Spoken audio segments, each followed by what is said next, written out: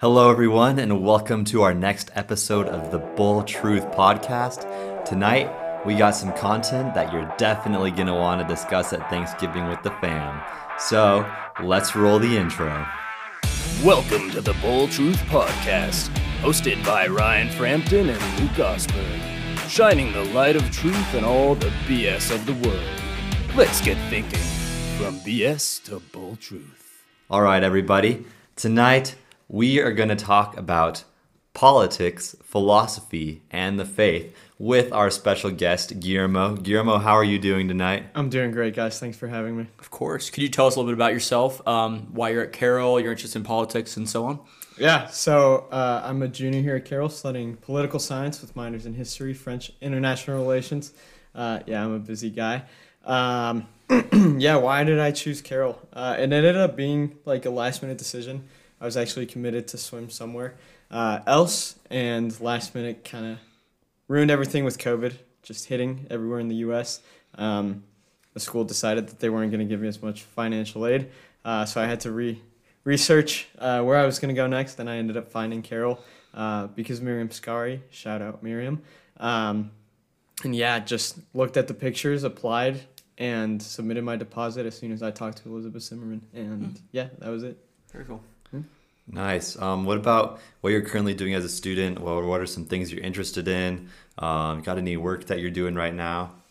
Yeah, so as a student, I'm super busy, just with classes and everything, especially this semester. I don't know what's going on this semester. It's just been a nightmare in terms of classes. In terms of work, I'm working with Congressman Rosendale. He is the current at-large representative for the state of Montana. And then he will be running for the Eastern Congressional District. The Western was just formed, so he'll be taking over the Eastern District. And what does your job include there? Yeah, so I'm currently just working on the campaign. I'm more of an analyst and strategist, so I've had the opportunity to just do a little bit of writing on a bunch of different topics, do a lot of research into what Montana politics is, and then get to know the national politics as well a lot more. Sure. Nice. Well, Guillermo, we know that the faith is important to you. And I also know that doing this sort of political work is important to you. So our first big question for you tonight is it Catholic to be a politician? Yeah, and that's such a common misconception that politicians are all bad people.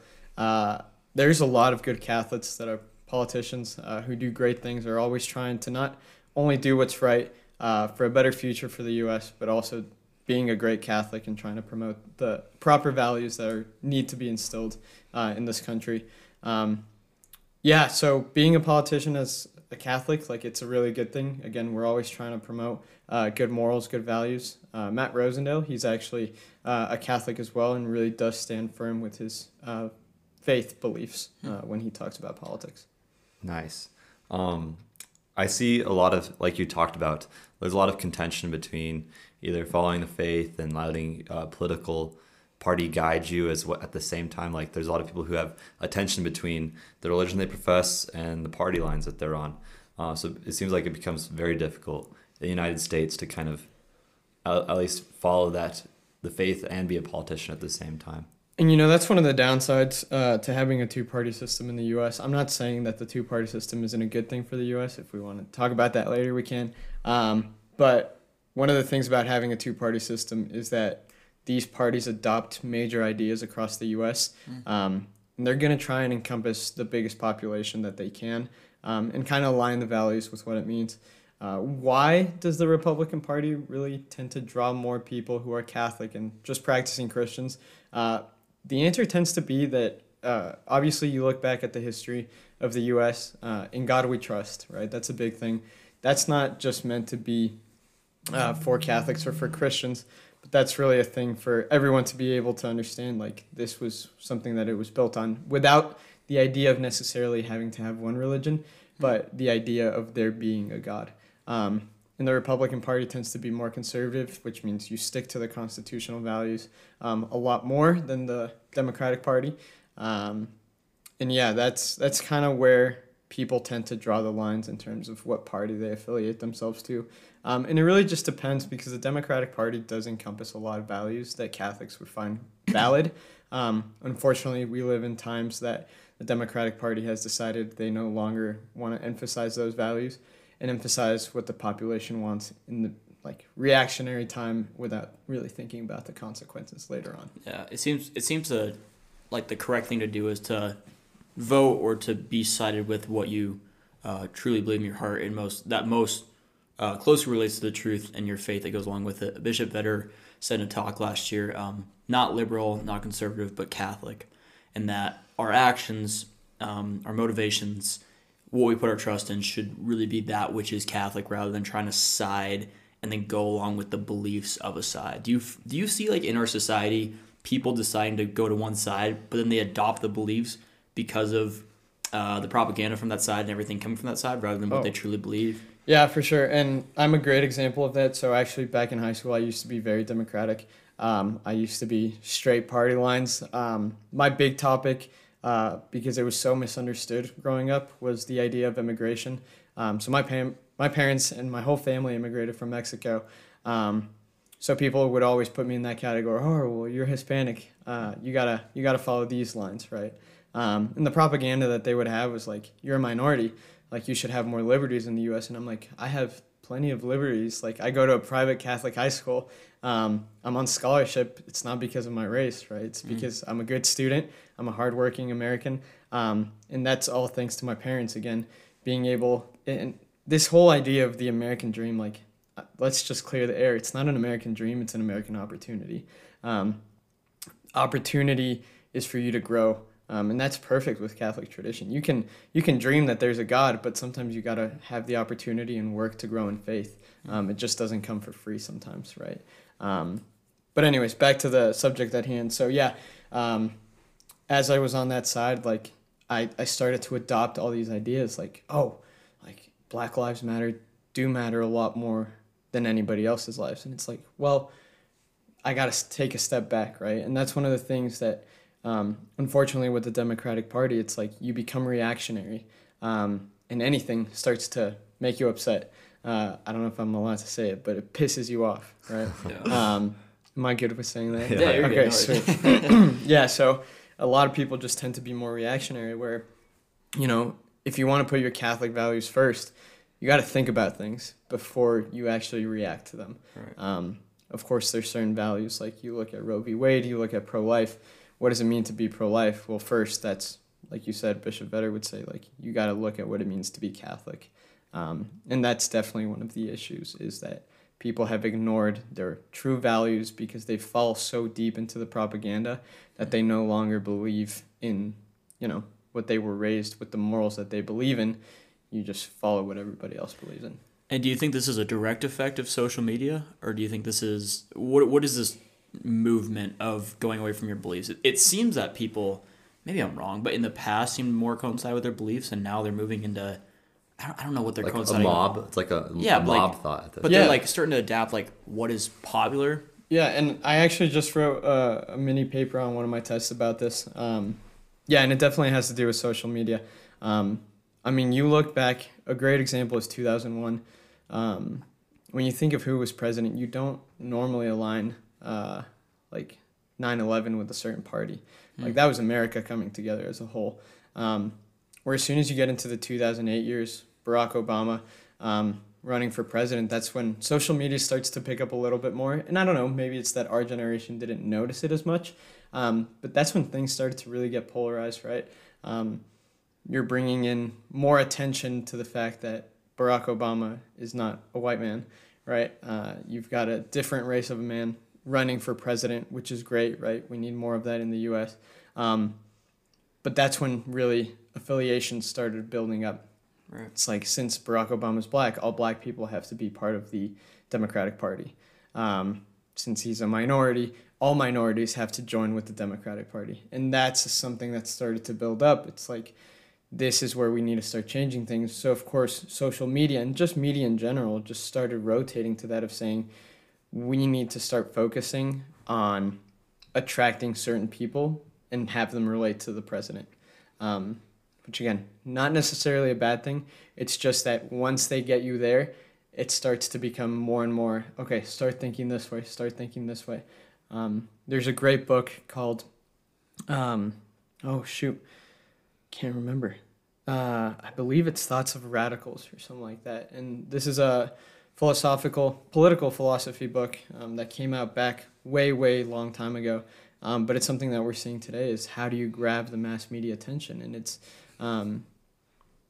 you attract as many people as you can, slowly bring them in, but then capture them by trying to bring in new ideas and saying, hey, this guy over here, he's white, he doesn't believe in you. Like, he doesn't want you in this country. Where that's not true. Like, I know you guys don't have those beliefs, right? Yeah. There's a very solid way that we need to stop reacting and start thinking.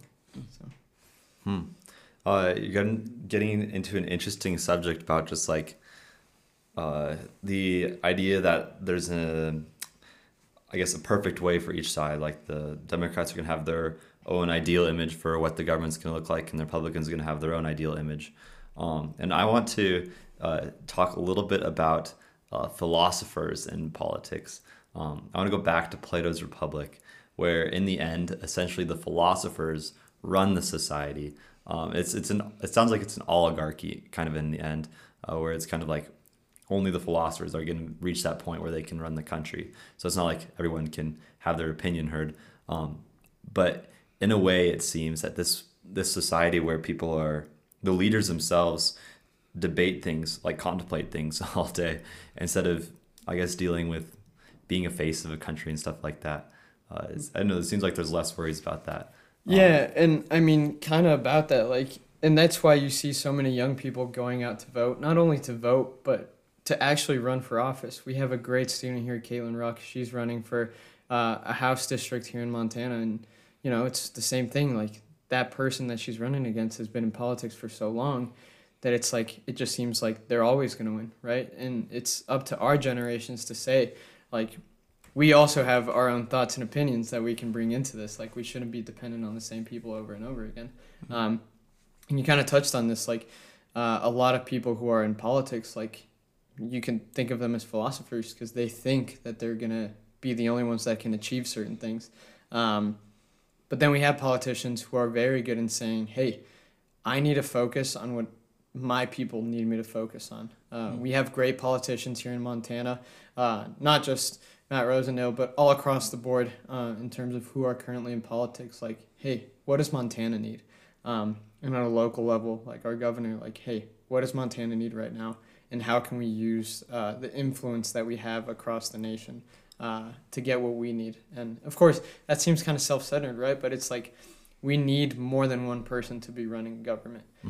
We can't just have the same set of people every time because then you see this, again, this mob mentality of we need to adapt to what the people want, but we need to all work together, create this mob, and then use this mob to attract another mob. That's what you get. Yeah, it just becomes a dictatorship of the mob in the end. Exactly. If democracy just runs wild like that. Right. And getting into political action necessarily, how involved ought we as Catholics to be in political action? Like, it seems that, like, I don't know, I see this all the time on the ballot. Like, there's some person that you'd like to vote for, or there's some people it's a split between two people. One person you definitely don't agree with, the other person you might not think is the greatest person. It's just a very tough decision, like choosing in there. So there's obviously that tension there as a Catholic and choosing morally. I guess all people go through this too. But then there's also different ideas too, like ought Catholics to do protests, ought Catholics to do all these other things. And so it's just a good question I have. Yeah, that's a great question, and I think part of that is that we do need to be involved as Catholics. And again, not just Catholics, but Christians as a whole. We need to come together because we do share a lot of the same morals and values. It's put it into faith perspective. Do you just sit around and wait for something to happen and hope that God responds to it? Or do you pray about it, grow in your faith, and then get something in return, right? And that in return, right, it doesn't always happen immediately. But in politics, we can see it happen, right? Roe v. Wade, great example. It took 50 years to get it overturned. And that's because of all those pro-life advocates that we have across the U.S. Without their action, this probably would have never happened. And same goes here in Montana. We have an initiative on the ballot that is basically defining what a life is and where life starts. And it's so crucial as Catholics to be politically involved in that and saying, how do my values reflect on what I'm voting on? If you don't agree with, sure, we have that example. Like, let's say there's two average candidates. Like, I don't know who I want to vote for. You got to really look into it and say, okay, who is the greater good, right? Who is the greater good? Because both of them could be great candidates, right? But who's going to actually do the work that needs to be done? And yeah, that's just so crucial, is getting involved as Catholics, as Christians, and as people who just have morals and ethics. If we don't get involved, we're just going to watch everything that we believe in just fade away. That's a good point. Yeah, and I don't know, this is a philosophical thought I've kind of had on my mind too. It seems that most governments do end up fading away in the end. So it seems largely to me that in the end there isn't much point to having a really, really solid government, but at the same time, we're committed to each other as brothers and sisters, and we're committed to each other in holding strong societal values, moral values that bring us closer together and closer to God in the end. And so that in that matter, it does make a difference what we do in government. Even though the government may pass away, it's still like a social contract between people living amongst the same area. And so we are called to help each other out in this way through this country. Yeah, for sure. And I mean, just kind of to go off that a little bit, it's like we got to be careful though in terms of what we say. When we say no government, because at the end of the day, we can't really have that. You can't have a functioning society without a government. That's just not how the world works, unfortunately. If you remove human nature, the idea of domination over another, like, yeah, perfect. We don't need a government. But we live in a culture, in a world where our human nature and our human instinct is we need to be on top. And if we can find a way to balance that, that's going to be crucial. Mm-hmm. Well, thank you, Guillermo. It's been good so far. We're going to take a quick break here, and we'll get back with this topic right after the break. All right, welcome back, everyone. Let's just jump back into it. So, Guillermo, I want to kind of move into how theology ties into the government authority. So I'll just start by asking the question, how do we find the balance between the governmental authority and then also the theological authority? Yeah, and that's a great question, one that comes up probably quite more than we'd expect. But yeah, how do you balance it? And one of the important things is that we need to put our theological authority first, in my opinion. This is not anyone else's opinions. Nobody else endorses what I say. But yeah, we need to be really careful, because if we lose that theological authority, we lose our sense of reality, because that's what really, like, it's in our foundation to follow that theological authority. Now, if we look into politics, I think it all depends really on, what political authority means.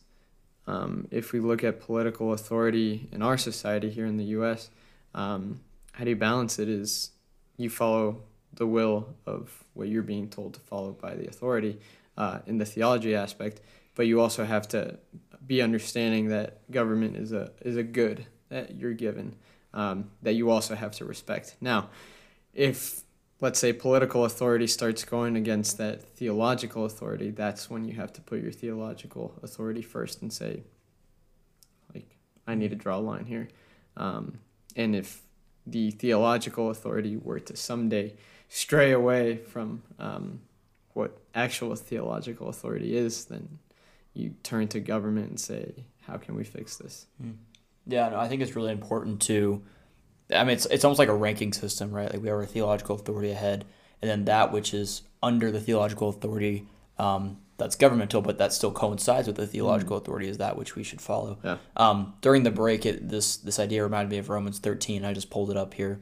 I was just going to read it for you, Guillermo, to see what you thought about it. So, starting with verse 1, it says, "Let everyone be subject to the governing authorities, for there is no authority except that which God has established. The authorities that exist have been established by God. Consequently, whoever rebels against the authority is rebelling against what God has instituted, and those who do so will bring judgment on themselves." And then later in verse 6, he says, "This is also why you pay taxes, for the authorities are God's servants, who give their full time to governing. Give to everyone what you owe them. If you owe taxes, pay taxes. If revenue, then revenue. If respect, then respect. And then if honor, then honor." That coincides pretty well with what you were just talking about earlier, right? Yeah. And looking a little deeper into that, yes, I agree. We do have to follow our governing authorities, but to that extent, in terms of rebelling against the political authority, that's where you gotta put the theological authority first. If the political authority starts going against you, yes, it was put in place by God. Yeah, even Christ recognized it at the Passion too, when he tells Pilate, "You have no authority but what the Father has given you." Mm-hmm. Yeah, and that's meant to challenge us in terms of believing in theological authority first, and then having a political authority that says, you're wrong, or I disagree. They got their power. Now it's your turn, not necessarily to rebel and slaughter everyone, right? But it's your turn to challenge that and say, is that really truth? I'm a firm believer in saying that what's true will stick, and what's not true will fade away. So that whole idea of, yes, God gave political authority. At the same time, he gave us authority as well through theological understandings to speak truth, to know truth, and to always try and instill truth. And this doesn't only apply for governmental authorities. I mean, this applies to all relationships. Sure. Like parenting is probably the biggest one, in that authority you're given as a parent, and you're able to, you're ultimately able to guide your child's life. Like what you say to your children in their young ages, what you show them and teach them, has major effects on the rest of their life and shape who they're becoming. It's a very similar principle. That which you teach your children should coincide and be as closely related to the truth as possible, more specifically God's truth. And unfortunately, we live in a political climate today where that's not true anymore. Mm-hmm. We live in a society where we have politicians saying, "Hey, we can take care of your kids for you." It's like, you don't have to worry about what we teach them in the classroom, but whatever we teach them is going to go along well with what you have to say. And it's like, no, there's a line, and you're crossing that line right now. Because yes, we are the parents, and we ultimately get to decide what we want our kids to learn and say. The family then too it's always been seen as this way, as the smallest form of human government.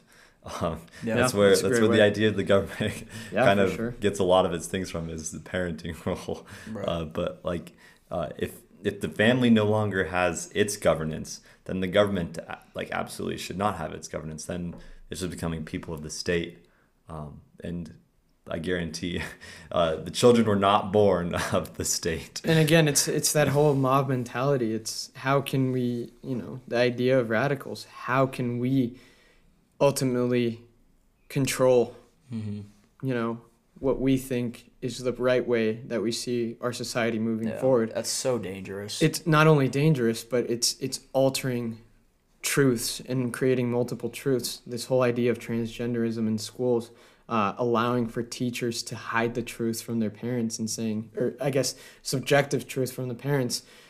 The parents may not know that in the classroom, their child, this is a great example from my home state in Colorado, parents don't have to be disclosed if their child shows up to school, and then the teachers change their clothes for them, saying, "Oh, you want to be a girl today? Let's go ahead and dress you up in the appropriate attire." Wow.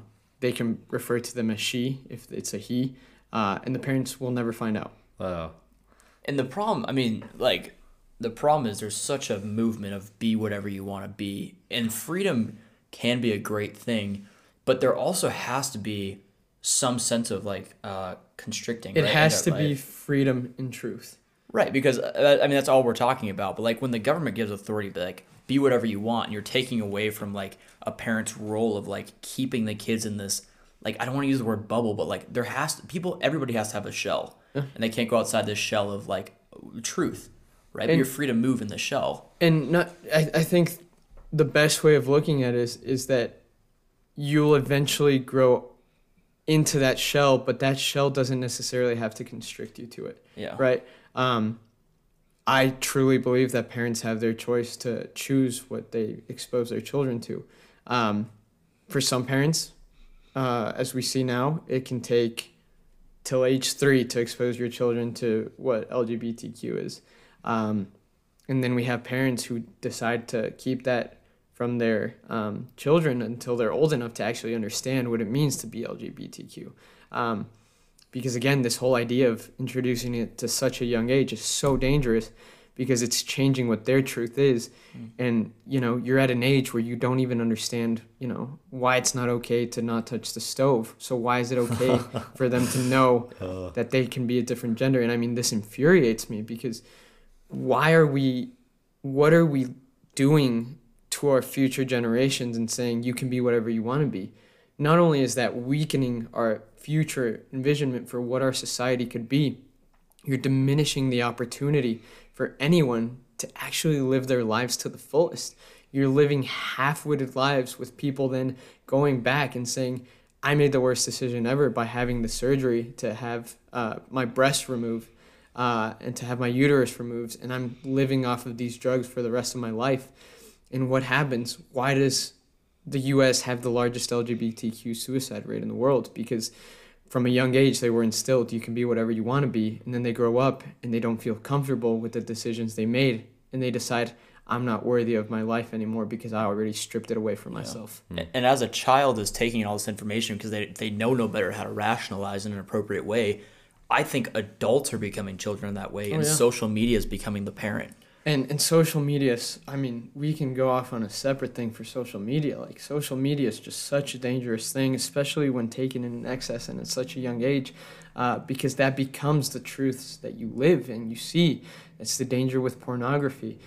From a young age, if a child sees that video or sees something that they're not supposed to see, they perceive that as, oh, I'm allowed to do that. Yeah. Right? And it's like, no, you got to understand what it means to what they're doing and understand why you can't just go and do that. Right. But if we live in a society where our government says, hey, go for it, what's actually becoming of society? Are we creating a society, or are we creating an anarchy where everybody can do whatever they want? Right. Yeah. It gives a false perception of like that which is true and good. Like for pornography, just for the example, it gives the false sense of what love truly is.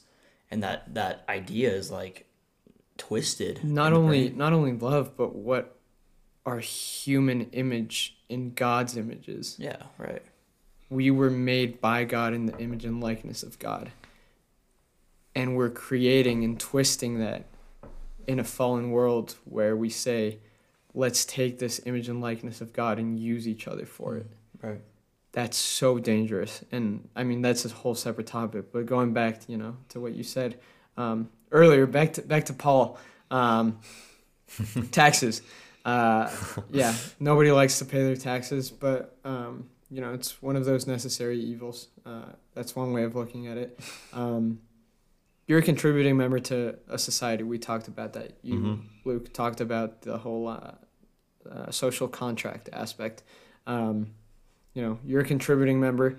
Now, the government does have free will in saying how they spend the money. And that's where, again, we need to put our theological authority first and say, hey, you're not allowed to pay for abortions with this money. And how do you respond to that? Yeah, you can revolt, you can create a massacre. That's a terrible way of doing it. Or you protest just like we did Roe v. Wade and change society a small step at a time. Right.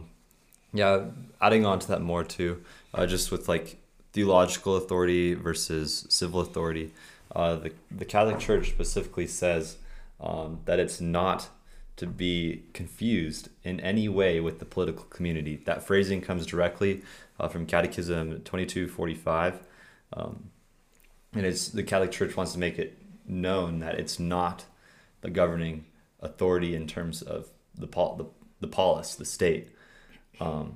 However, that then goes on to say that it is part of the Church's mission to pass moral judgments even in matters related to politics, whenever the fundamental rights of man or the salvation of souls requires it.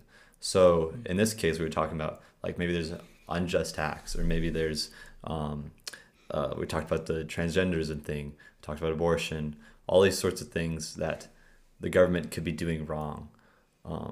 And so the church passes these moral judgments on it to protect our salvation. And this is where I believe that the church can do more. I think we have to be very specific and look at what authority means, because there is theological authority, but there's also church authority. And unfortunately, we've seen in the past that church authority is not always right. There have been mistakes that have been made that the church now has admitted were mistakes that were made.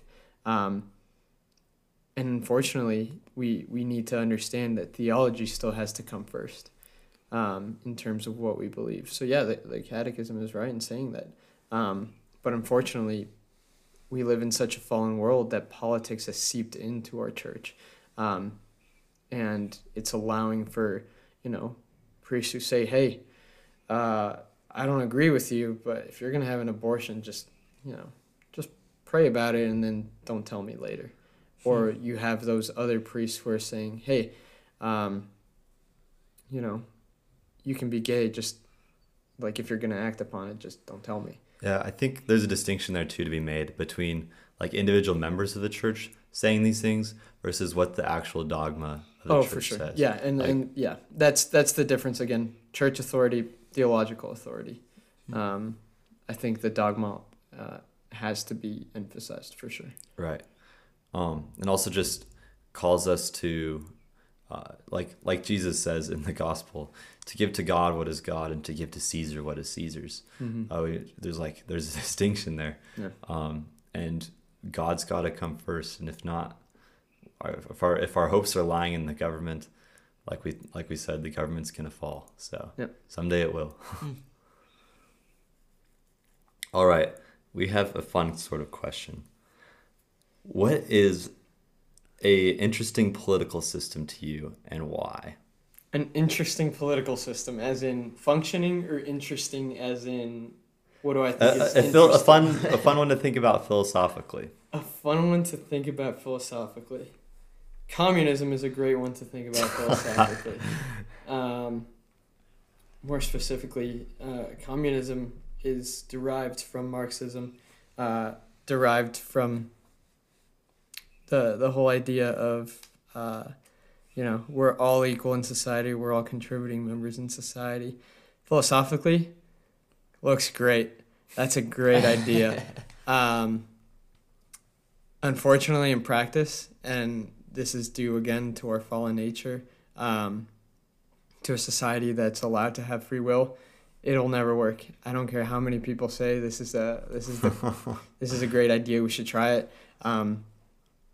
That will get us to failed government sooner than anything else will. So yeah, it's a fun thing to look at. So many mistakes, so many errors that people just choose to ignore because they've fallen into this idea, into the sense that this is good. And then they say, oh, well, there's societies that work today that are socialist. And it's like, yeah, name one. Denmark. It's like, okay, but what is Denmark? It's a democracy, a social democracy. There's a difference between communism and a social democracy. So yeah, like I said, communism on paper looks fantastic. In practice and in life, it'll never happen. If it does happen, good for whoever figured it out. But you're going to see a mass amount of deaths, just like we saw in the Soviet Union. I'm in a Russian history class right now, and during the Second World War, there were 24 million Russian lives lost because of socialist and communist practices. Wow. Because that is one of the most interesting political catastrophic failures, I guess, practically speaking and philosophically speaking, because there is no system. You can base it off of communist China, you can base it off of communist Russia, and ultimately you're screwed. Like, I hate to say it for anyone who believes that communism is true. Read into it, look into factual things. You're just going to starve millions of people. You're going to eventually have someone who rises to power, and from communism you get authoritarianism, which is ultimately what happens with all communist societies. Absolute power corrupts absolutely. Exactly. For humans. Yes, sir. I have an interesting political system to think about. It's actually our trivia question. So the trivia question is, I'm just going to describe this political system to you. This political system has been suggested by many Catholic theologians and philosophers, and has also been shown to have some preference among some church authorities. It is something heavily promoted by G.K. Chesterton as well. What is this political system? Is this a question for me or for both of you this guys? yet. For both of you guys. I'll let you Gotta be guys. slang along the lines of a theocracy, but I don't. Yeah, I'm with theocracy too. But there's got to be something more specific than just All right. theocracy, right? All right. Is that your answer? No. Oh. I gotta think about this. Okay. I got nothing. Chesterton. I mean, just. I'll just say theocracy for now. Okay. Yeah, I'll stick with theocracy too. The answer is a subsidiarity. A subsidiarity is an organizing principle that matters ought to be handled by the smallest, lowest, or least centralized competent authority. Political Really? decisions should be taken at a That's local interesting. level if possible, rather than by a central authority. That quote's Okay. coming from Wikipedia. Just I agree that. I agree with that. I agree that politics should be more local. I don't believe that there should be such thing as big government, because when you have big government, you start to create that mob mentality. If you can keep it at a local level, you can rationalize a lot more with what people in your local district actually need. Hence why we have state districts as well, who then congregate together in the state capital, which thankfully here in Montana, it's right here, and they stand for what their district needs. Now, you go to the federal government, you have a representative who represents all of Montana, but Montana is so diverse in not only its geography, but its people that it has. You've got eastern Montana, which has basically nothing out there, except a lot of flat land and agriculture. And then you go up north and you got nice luscious forests with mountains. You got whitefish, you got Kalispell. And their needs are going to be very different from each For other. sure. Yeah. Absolutely. You've got Native Americans, big Native American populations here in Montana who have different needs as well. And that's where our larger governments fail, is because they're not localized enough and they start focusing on the bigger picture without first actually emphasizing what needs to be done currently there. Wow. So yeah, no, I'm in total agreement Good job, there. GK. NGP. The one problem I do see with localizing government too much is that you create disunity. As a nation, it's great to have a government that unites us all, right? United States of America. Because of our human nature, again, unfortunately, we start to see if we do localize the government too much. What if one district decided to go against the other one and then take in the people of those districts? USSR is a great big picture example of that. You can say that they have representatives in each one of their satellite states, but ultimately there's going to be someone who's going to try and take over and have influence, and that's where you see the Soviet influence from the Communist Party. I think one thing that subsidiarities would be really strong at too is like within a community you have a common goal. And that's like what builds trust and strength within a community, building each other up, is having a common goal.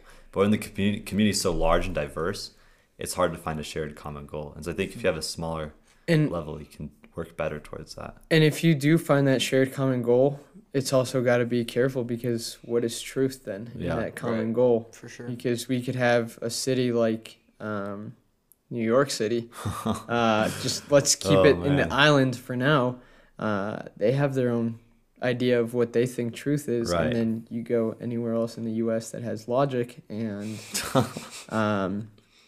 you've got conflicting truths there. Yeah. One's very subjective, and one's more focused on what Yeah. objective truth is meant to be.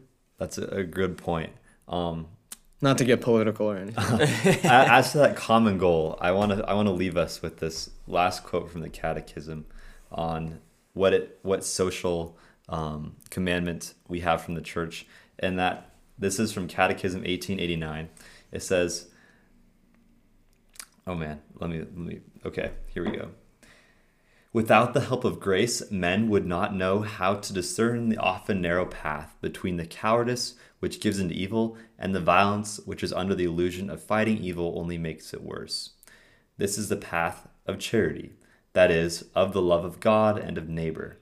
Charity is the greatest social commandment.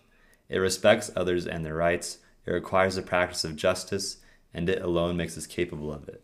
Charity inspires a life of self-giving. Whoever seeks to gain his life will lose it, but whoever loses his life will preserve it." Amen. Amen. Absolutely. And this charity, it's like a lot different than the world tries to say too. Like, just gotta love people and let them do what they want. No, this charity is sacrificial. It seeks the good of the others, even if it means sacrificing your own self, your own image, how other people see you. Yeah, you don't want to have that charity where, hey, I donate you my love if you feel that nobody else loves you. It's like, no, you are loved by God. Yeah. And he has a reason in the way he loves you. And yeah, you know, if you are a member of the LGBT community, just know you are still loved. You know, fundamentally, like, I may not agree with someone in the LGBTQ community, but it's like, I still love them for who they are as a person. And they need to know that I'm going to, be loving towards them. But at the end of the day, like, there's a charity that needs to be done too. And it's finding what real truth is to gotta be careful with how I say it here, because I don't mean it in the sense that I'm searching for the truth to save them. It's more of I'm searching for the truth for them to know of how much they truly are loved. Right. Absolutely. Without having to indulge in this false truth that our world promotes today. Mm-hmm. Well, don't know if we got any much more tonight, Guillermo, but thank you for joining us tonight. Yeah. Thank you. Yeah, thank you It guys was for awesome. having me. This was great. Yeah, it was fun. We'll have to have you back on sometime for Anytime. politics too. Oh, Let yeah. me know. Part two. Yeah, politics part 2 after Hey, the midterms. I was going to say, we can meet after the midterms for a bit. There you That'd go. be fun. That'd be awesome. Thank you everyone for listening. We really appreciate it. If you have any questions or want to be on the podcast or have any suggestions for topics, go ahead and email us at theboldtruth@gmail.com. That's theboldtruth@gmail.com. Thanks again for listening, guys, and we'll catch y'all later. And remember to keep on thinking from BS to bold truth. Peace.